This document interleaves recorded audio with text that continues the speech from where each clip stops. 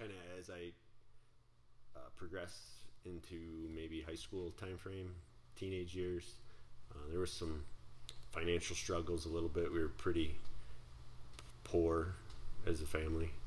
It was 8 of us in the household. It was a 3-bedroom house.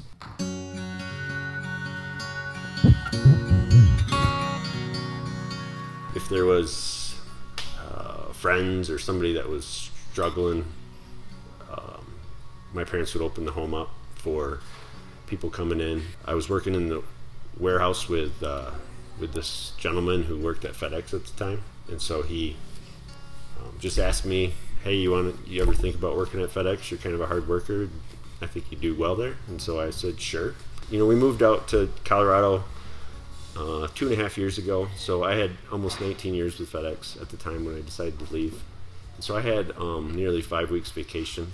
I was gaining another week within a year after I quit, but Matt with the business and just the growth that he had been seeing, it looked like it was going to be a good time to make a move and come on out here.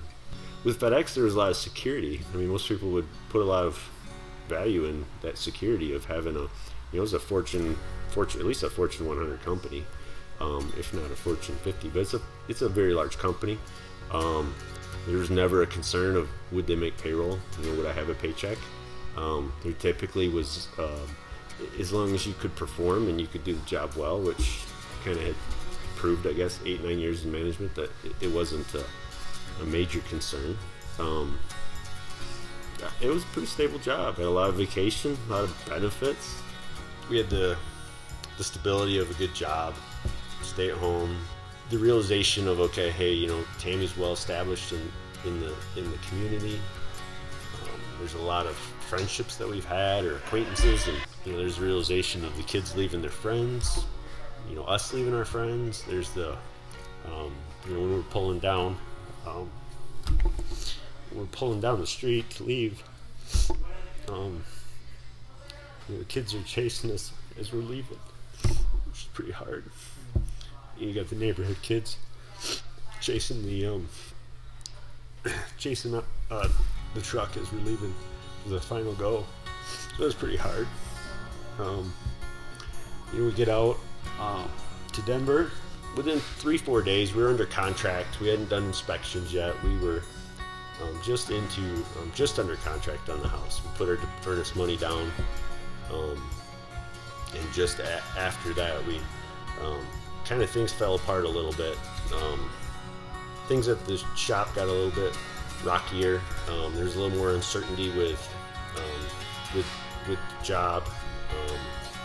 There was some uncertainty whether or not I'd be able to afford this house if the business dissolved and the business couldn't handle this tragedy that was happening. And so if we couldn't make it through this tragedy, it's kind of like, well, we just moved all the way up to Denver for what? Go through all that heartache with moving family and the kids, and just you kind of just go, oh, why? What? I had a hard time believing that we made that move and came all the way out here, and whether it was God's nudging us out here or not, I had a hard time believing that we would go through all that, and I just didn't have I had the faith that things were going to work out for us, and so for all of us. So there was there was a big commitment and a big step of faith leaving that comfort zone of that Fortune 100 company, having the stability of that paycheck, and going into an environment that you may or may not have a paycheck. Looking back, I wouldn't trade anything that we did, but there's definitely a commitment that you just got to trust.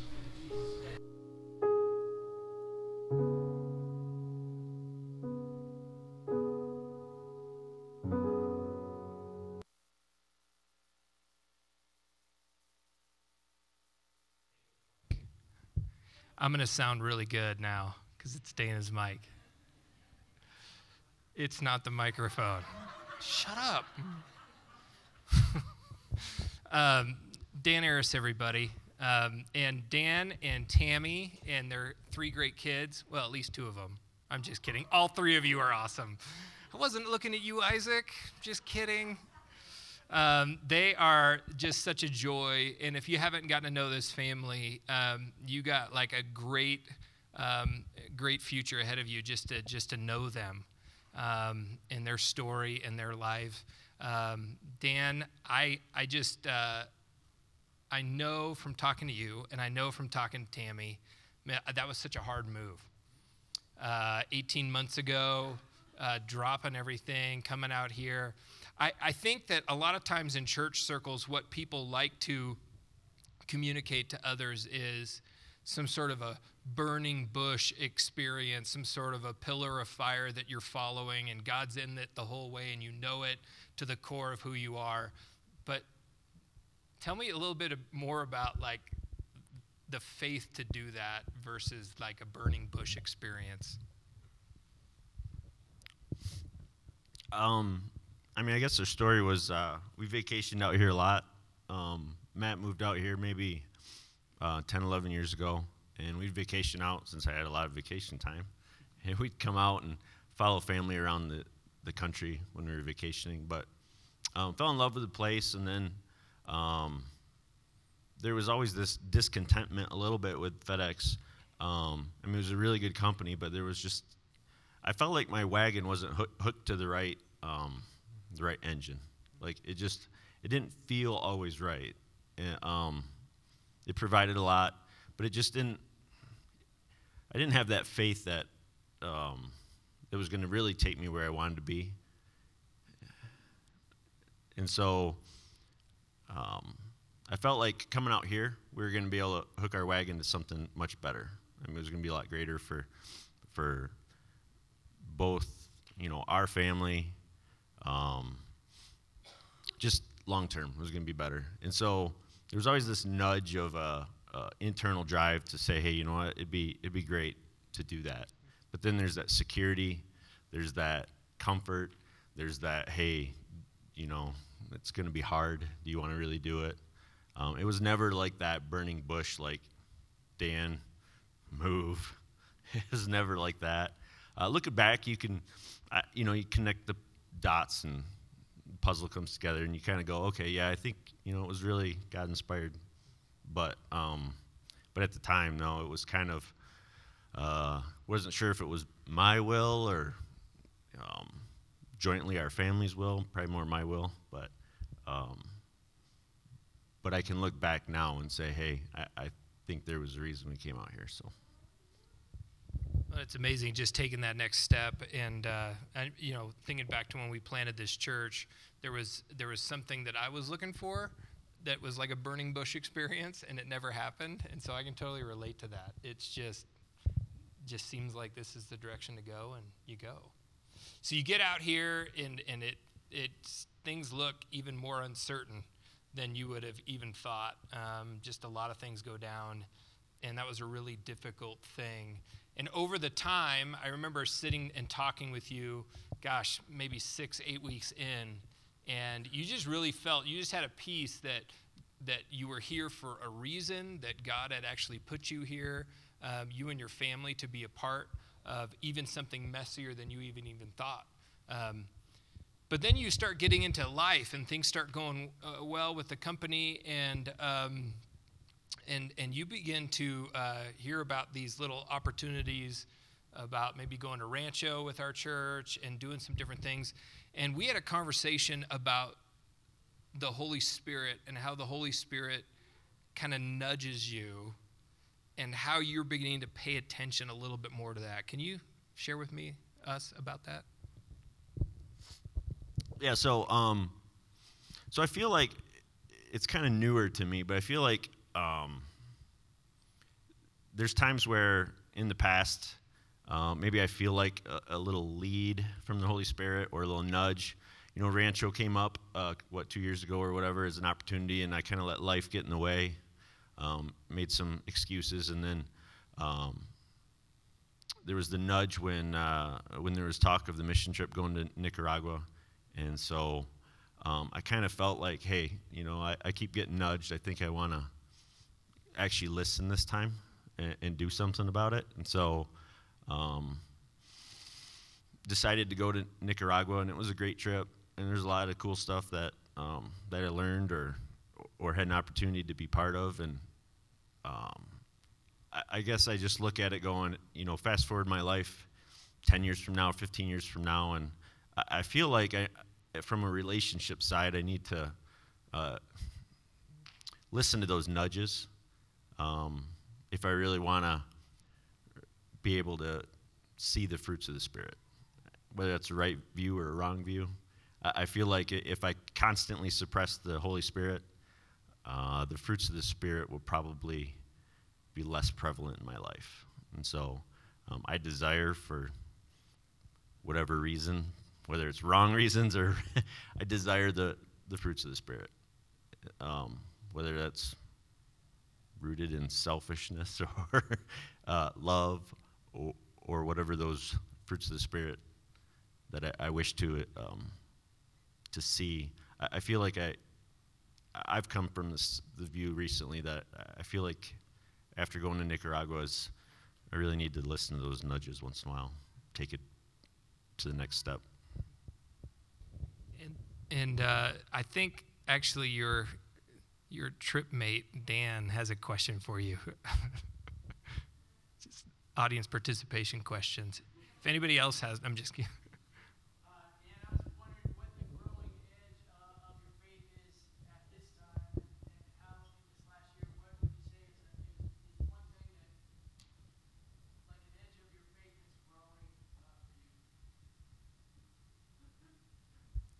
I probably would reference that's a pretty big question, but I think taking lead from the Holy Spirit, whether it's through trusting, whether it's through grabbing that next step, whether it's, going to Nicaragua wasn't something that was necessarily high on my list, like, hey, top 10 vacations, I want to go to Nicaragua. I kind of went down there going, hey, I'll probably help out, do some work. That'd be great. Probably get a different perspective on life, maybe seeing some different living conditions, which both happened. But yet, one thing that really struck me differently down there was seeing the leaders and the staff at Sunica in Nicaragua.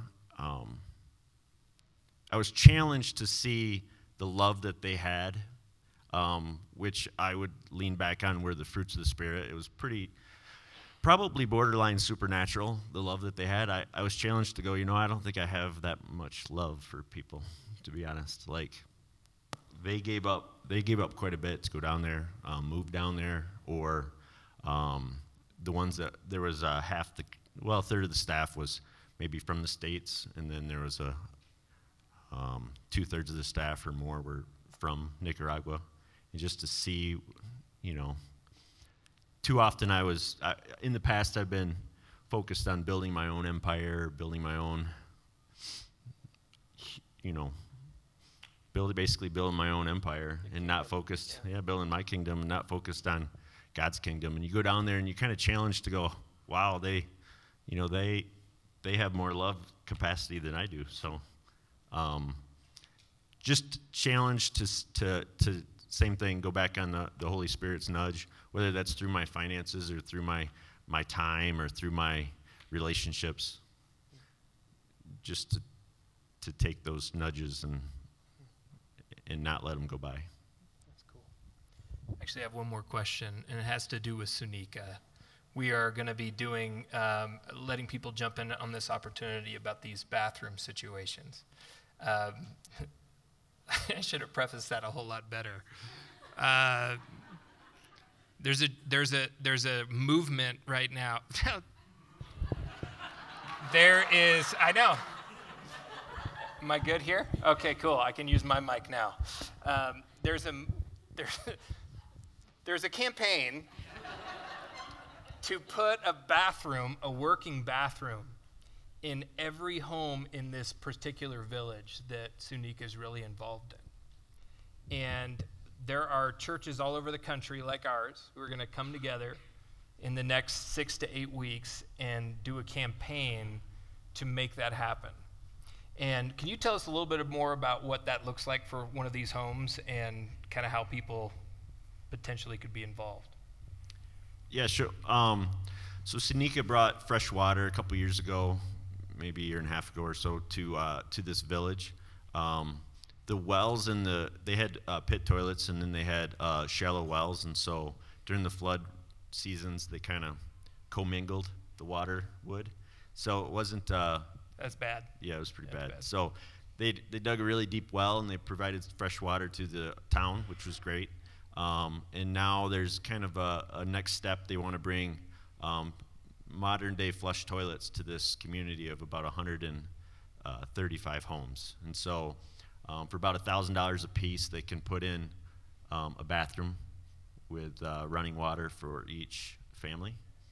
And so there's Seneca's based out of North Carolina, and so there's a big fundraising event going on for November and December to see what they can do to fund those 135 homes for bathrooms. And so it was one of the towns that we got to visit, so it's really, it's actually one of the towns that we stayed in overnight, and so it was really good.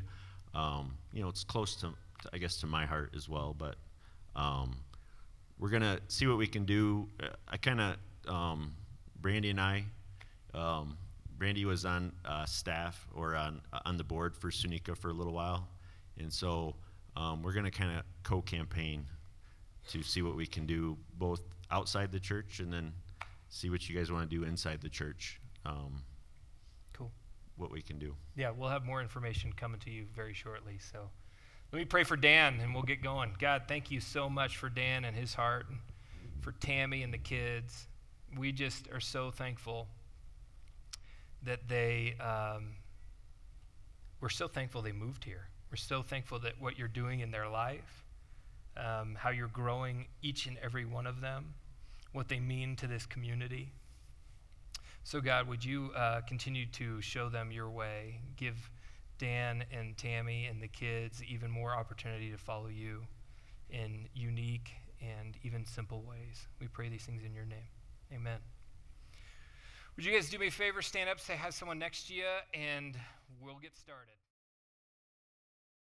Hey, Luke chapter 7, if you have a Bible. If you don't, there's a screen to make it easy for you. Luke chapter 7, let's read this. When Jesus had finished saying all this to the people who were listening, he entered Capernaum. There a centurion's servant, whom his master valued highly, was sick and about to die.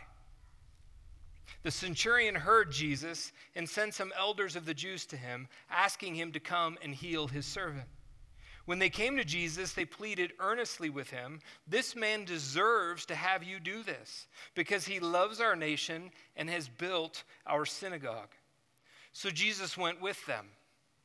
He was not far from the house when the centurion sent friends to say to him, "Lord, don't trouble yourself, for I do not deserve to have you come under my roof. That is why I did not even consider myself worthy to come to you. But say the word, and my servant will be healed. For I myself am a man under authority with soldiers under me. I tell this one, go, and he goes. And that one, come, and he comes. I say to my servant, do this, and he does it." When Jesus heard this, he was amazed at him. And turning to the crowd following him, he said, "I tell you, I have not found such great faith even in Israel." Then the men who had been sent returned to the house and found the servant well. A couple of things happening in this story are pretty different than you would normally experience in other stories with Jesus. This story actually describes a world in which things don't happen the way they're supposed to happen. We're going to dig into that a little bit here. And in honor of Stranger Things Season 2, we're going to talk about some Stranger Things that are happening here. Now, if you're not a Stranger Thing, you don't even know what it is, that's fine. I just need to find out who's already finished the season. There's you guys can get together and talk about it, but just be off in the corner because some of us are partway through it. So if you don't know what Stranger Things is, well, just talk to somebody. Anyhow, so here's what we're going to do. We're going to see where this leads us into what it looks like to have greater allegiance and faith in Jesus. Deal? Deal? It's going to be quick. We got to roll. All right. So verse 1, it says this. When Jesus had finished saying all these things, what's happening is he's just coming off the Sermon on the Mount. So the Sermon on the Mount, or as Luke calls it, the Sermon on the Plain, and it's too much to get into, the people were listening to Jesus in this great big teaching that he was doing. We talked about this last spring. And he enters a little town called Capernaum, which is on the north side of the Sea of Galilee. It's actually what they call the Gospel Triangle. And there's some very God-fearing, God-loving Jewish people up in this region. This region is where he recruited some of his disciples who were fishermen. Okay? So right on the shore of the Sea of Galilee. And then it says in verse 2, there's a centurion's servant whom his master valued highly, and he was sick and about to die. So what we know is there's a centurion in this city, in this town of Capernaum. He is, and a centurion is not just a Roman soldier, a foot soldier. A centurion is actually someone with some serious credentials. They are somebody who's in charge of at least 100 men. And so this person, this centurion, is actually a big deal. He's climbed his way up the military ladder. He's somebody who sends out orders and tells people what to do and is a big deal. And we know he's a big deal because he actually has servants. Chances are this particular servant was Jewish. It was probably a Jewish man, a young boy or whatever, and this servant had become somebody dear to the centurion. This servant had actually been somebody who the centurion, if you're a centurion and you have servants, you probably at this day and age, you don't care whether they die or they live. You'll just get another one. But for some reason, this is different. This is kind of a stranger thing happening here. The servant is probably, like I said, a Jewish young man who asked to be a servant. Economically, in those day and age, it's not like you actually being a servant, being a slave was actually better than some of the alternatives. Some scholars believe that up to 80% of the Roman world, people were in some sort of servitude at the time. And so this young man probably looked at his options.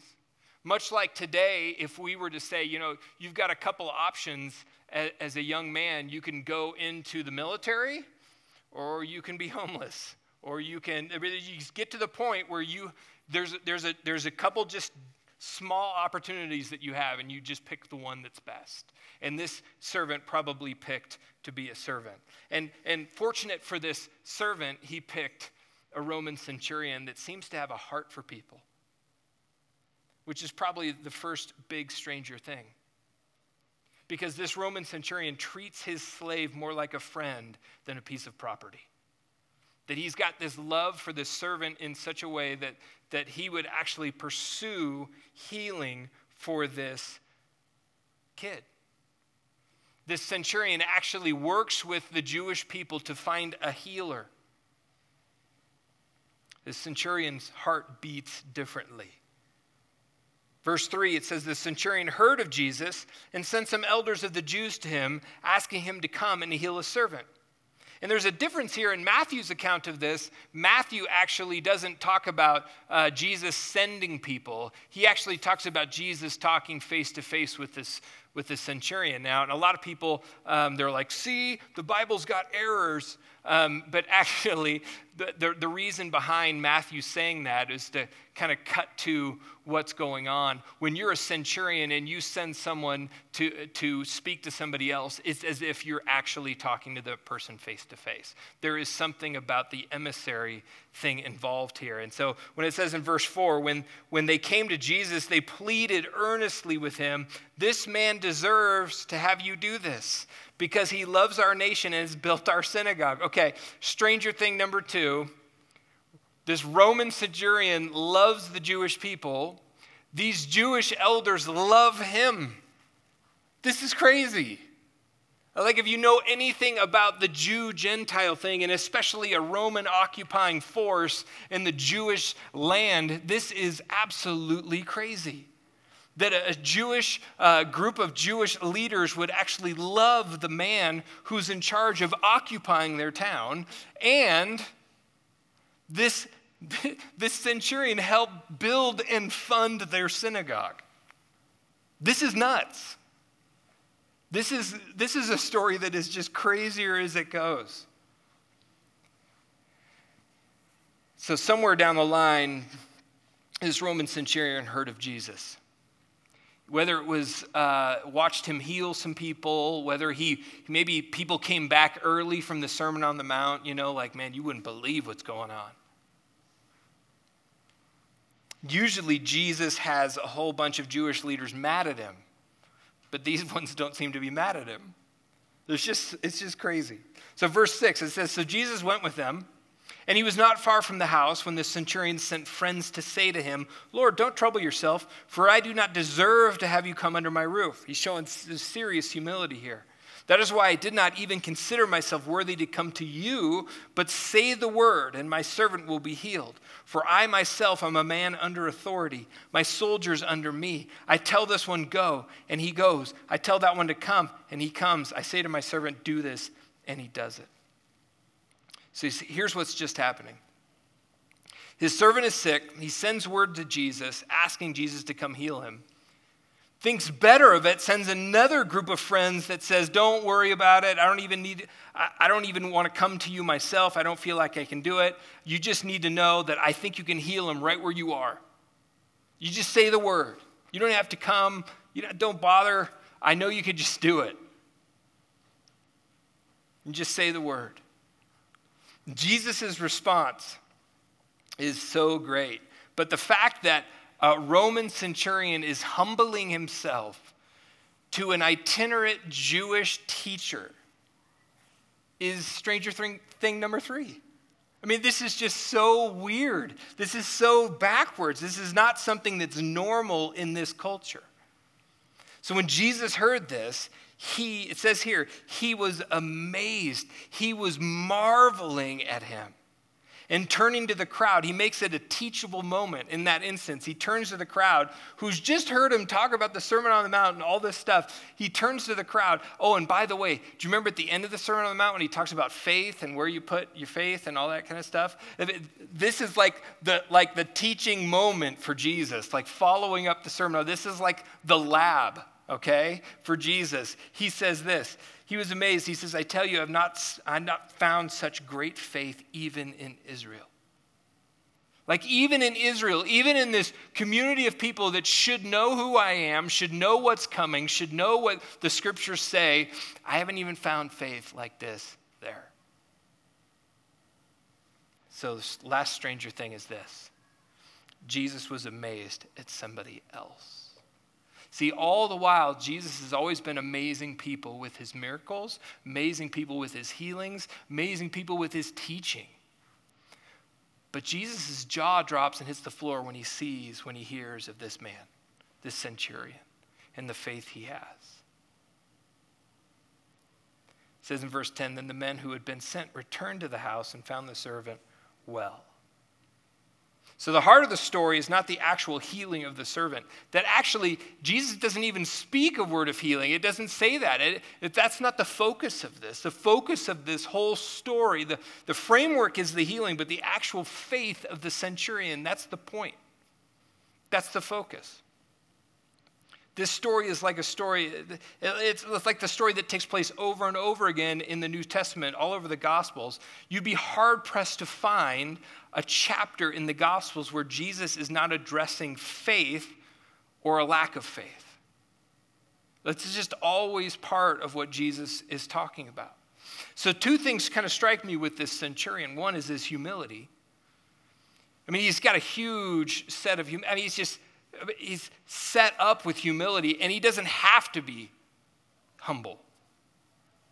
I mean, he's a centurion. I mean, he can make anything happen. He gets orders from 50 miles away in Caesarea, and he does what he's told. But he can make anything happen. And to come to Jesus is just a huge amount of humility to say, listen, I can't solve this. I am not capable of solving this, but you are. You can say the word. You don't even have to come. You can say the word and he'll be healed. Second thing that's really important about this centurion is his faith. He knew the word of Christ and his authority were enough. He knew it. Now, the centurion was amazed. He was probably amazed at who Jesus was long before he knew that Jesus was coming. But you know what's interesting? And all these people following Jesus are probably amazed at Jesus too. But most people didn't do anything with that amazement. They just kept following him, which is good. But here's one man who did something with the amazement he had with Jesus. Like I said, perhaps he heard a sermon, perhaps he saw someone get healed, but the centurion regards Jesus as the one with the authority to do what needs to be done. And when we talk about that word faith a few weeks ago, we talked about this idea behind it, that is something a little bit bigger than just a mental belief, right? It's something a little bit bigger than just having a good feeling towards Jesus or being just amazed by Jesus. We talked about this word faith in the Greek. It's the word pistis. And the word pistis has a lot more than just having reliability or confidence or assurance in something, which are all those things that I believe that the centurion had. He probably was thinking Jesus was pretty reliable and probably had some confidence in Jesus. But there's something really interesting about his faith in Jesus. For a Roman soldier to give their allegiance to anything else besides Rome or Caesar was pretty scandalous. And what Jesus' interaction with the centurion, what this shows is the centurion actually believes that Rome and Caesar can't do anything to fix, to heal this sick servant. And so he has to go outside the box. He's got to go outside and find somebody who can. And what he's found is Jesus. And so his faith is actually more than just belief and good feelings and amazement at how good of a teacher Jesus is. He actually switches teams. He actually pledges a different loyalty. He actually sees that Jesus can do what can't be done in his world. One scholar puts it like this: there is nothing in the New Testament to suggest that faith is a general awareness of a supernatural dimension or a general trust in the goodness of some distant divinity. Faith in Christian terms means believing precisely that the living God has entrusted his authority to Jesus himself, who is now exercising it for the salvation of the world. So as the centurion, faith was in Caesar alone, was in Rome alone, and then this centurion, out of his love for his servant, goes against all he knows and all he serves, and his faith rests in Jesus. Now, we don't know the whole story. We don't know, the end game. We don't know all of that plays out after that. But this is a big deal. This is a huge deal. In fact, this centurion is kind of leading the way for probably many of the Jewish people that he loves and that love him. Matthew Bates writes this. He says this: allegiance to Jesus the King demands that we live our lives under the authority of our King, no matter the consequences. So it's interesting.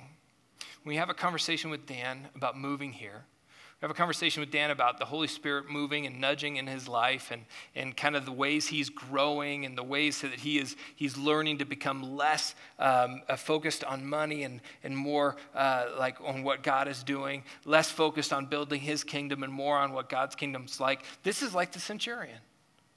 This is like what God is calling all of us to become. And it's a journey, isn't it? It's a process, and we need each other to do it. I need Dan's encouragement to do that in my life. I need those nudgings and those encouragements from the people in this community to make that happen. So here's where I thought we would end today. If Jesus is so serious about faith all throughout the Gospels, and it seems he is, and if where it's present, there's power and vitality and a real depth of life, and where it's lacking is there's pain and there's sorrow and there's destruction, and if he's so serious about it, then I think we would be really crazy to rush out of here without taking a little bit of stock in our own lives. Where we are and what's going on at the core of our lives. Is there an area in my life where I've refused to walk? Where I've refused to have allegiance to Jesus? Is there an area where God has said, this is where I want you to go, and I've just said, yeah, I'm not going to do that. I'm not going to do that. Has he been saying, hey, this is a sin in your life, Ryan, that needs to be confessed. This needs to be dealt with. This is the new direction I want you to go. And I've said, yeah, maybe. In the end, and I'll teach this until the day I die, the commands of God and the direction of God are always about our joy, always about our life, not about begrudging submission. So when Jesus talks about giving things away and feeding the poor and pushing aside your kingdom for his kingdom and doing crazy stuff, right? Crazy stuff like attempting to love our enemies and to attempt to do all these things in our lives that are the difficult things. He's not doing that because he's trying to get us to begrudgingly obey. He's doing that because on the other side of that is life. Like real life. Like the stuff you can't buy kind of life. So I just want to take a second here and say, okay, Lord, where have I refused? Where have I just refused? Maybe it's leaning into a difficult relationship in your life. Maybe it's an area of your thought life. Maybe there's a place in your life that's just about real desperation right now. It's like if we were just to put a screen up and just say, hey, what are you desperate about? And you could anonymously text in, I bet you we'd fill it. I bet you we'd fill it. The centurion was desperate. Where have I said, I'm not going to do that? Where have I said that that's just not an area of my life and I'm going to trust God with? Where have I refused to follow? So this morning, wherever you're at with this, my prayer is that you would understand and you would begin to take these steps. Not burning bush steps, not pillar of fire, oh, this is clearly where God wants me to go, but real steps, real deep, thoughtful, this is what God is saying. Whether it's through reading scripture, whether it's through a message here, whether it's through a conversation with a friend, that you feel the nudge to put more of your faith and your enacted loyalty and your allegiance to Jesus.